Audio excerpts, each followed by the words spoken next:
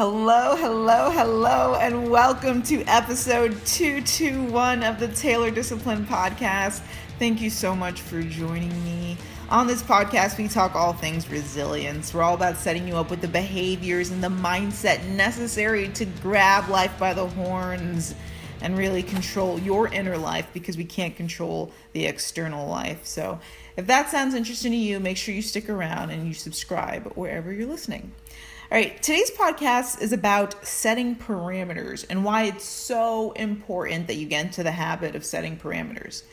Now, what I've observed in life is that the more sense of control that we have, the better. The more happier we are and the more we're better able to execute. There's a popular quote, I forgot who it's by, but something along the lines of fortune prefers the prepared, or something along the lines. And it's true, right?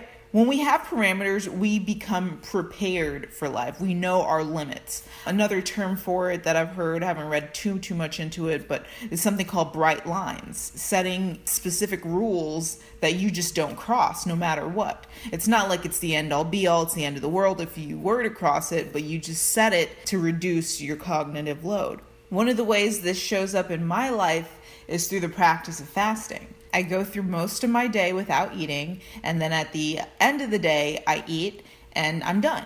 And it causes me to not have to think about food. And I know that I also won't have to deal with like hunger pains just due to my insulin being low, etc. So I have that specific rule. I just eat in the evenings, period. So I have a specific parameter. Same thing with my sleep schedule. I go to bed at a specific time and I wake up at a specific time. Though recently I've been experimenting with going to bed at a specific time and then waking up a little bit more flexibly. But for the most part, for many years, I've gone to bed at the same time and waking up at the same time. Specific parameter.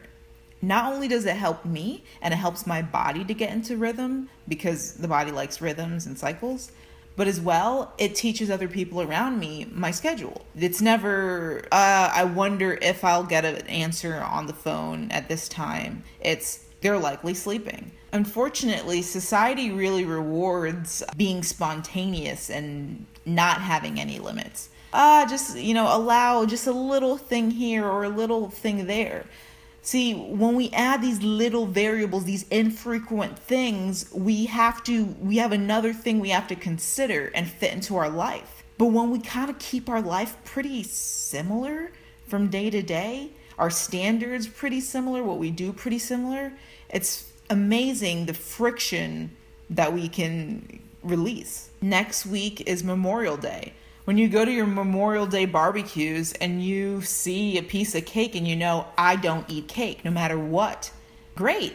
You see the cake, fine, but you don't eat it. There's no consideration. You don't have to think about it. You don't have to IIFYM if it fits your macros. Basically, that's a fitness nutrition protocol where you basically eat whatever you want as long as it fits your macronutrient requirements. You don't have to even think about it. We need two forces in life. Tony Robbins often talks about this. We need certainty and we need uncertainty. We need a level of both. What having parameters does is it sets the certainty. Uncertainty is going to take care of itself to some extent. You can't control a loved one's actions. You can't control, what the weather is. So there's going to be uncertainty. Nature is going to take care of that. You don't even have to really consider that all too much.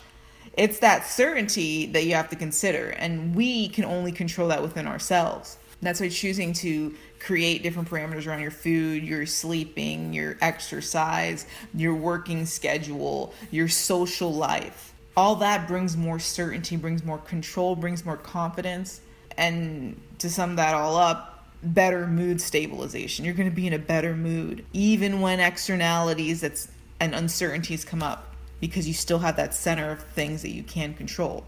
This is not something to overlook.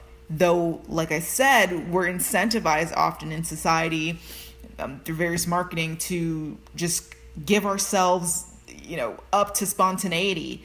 Just take a break, just a little of this. All that just works to put further cognitive load.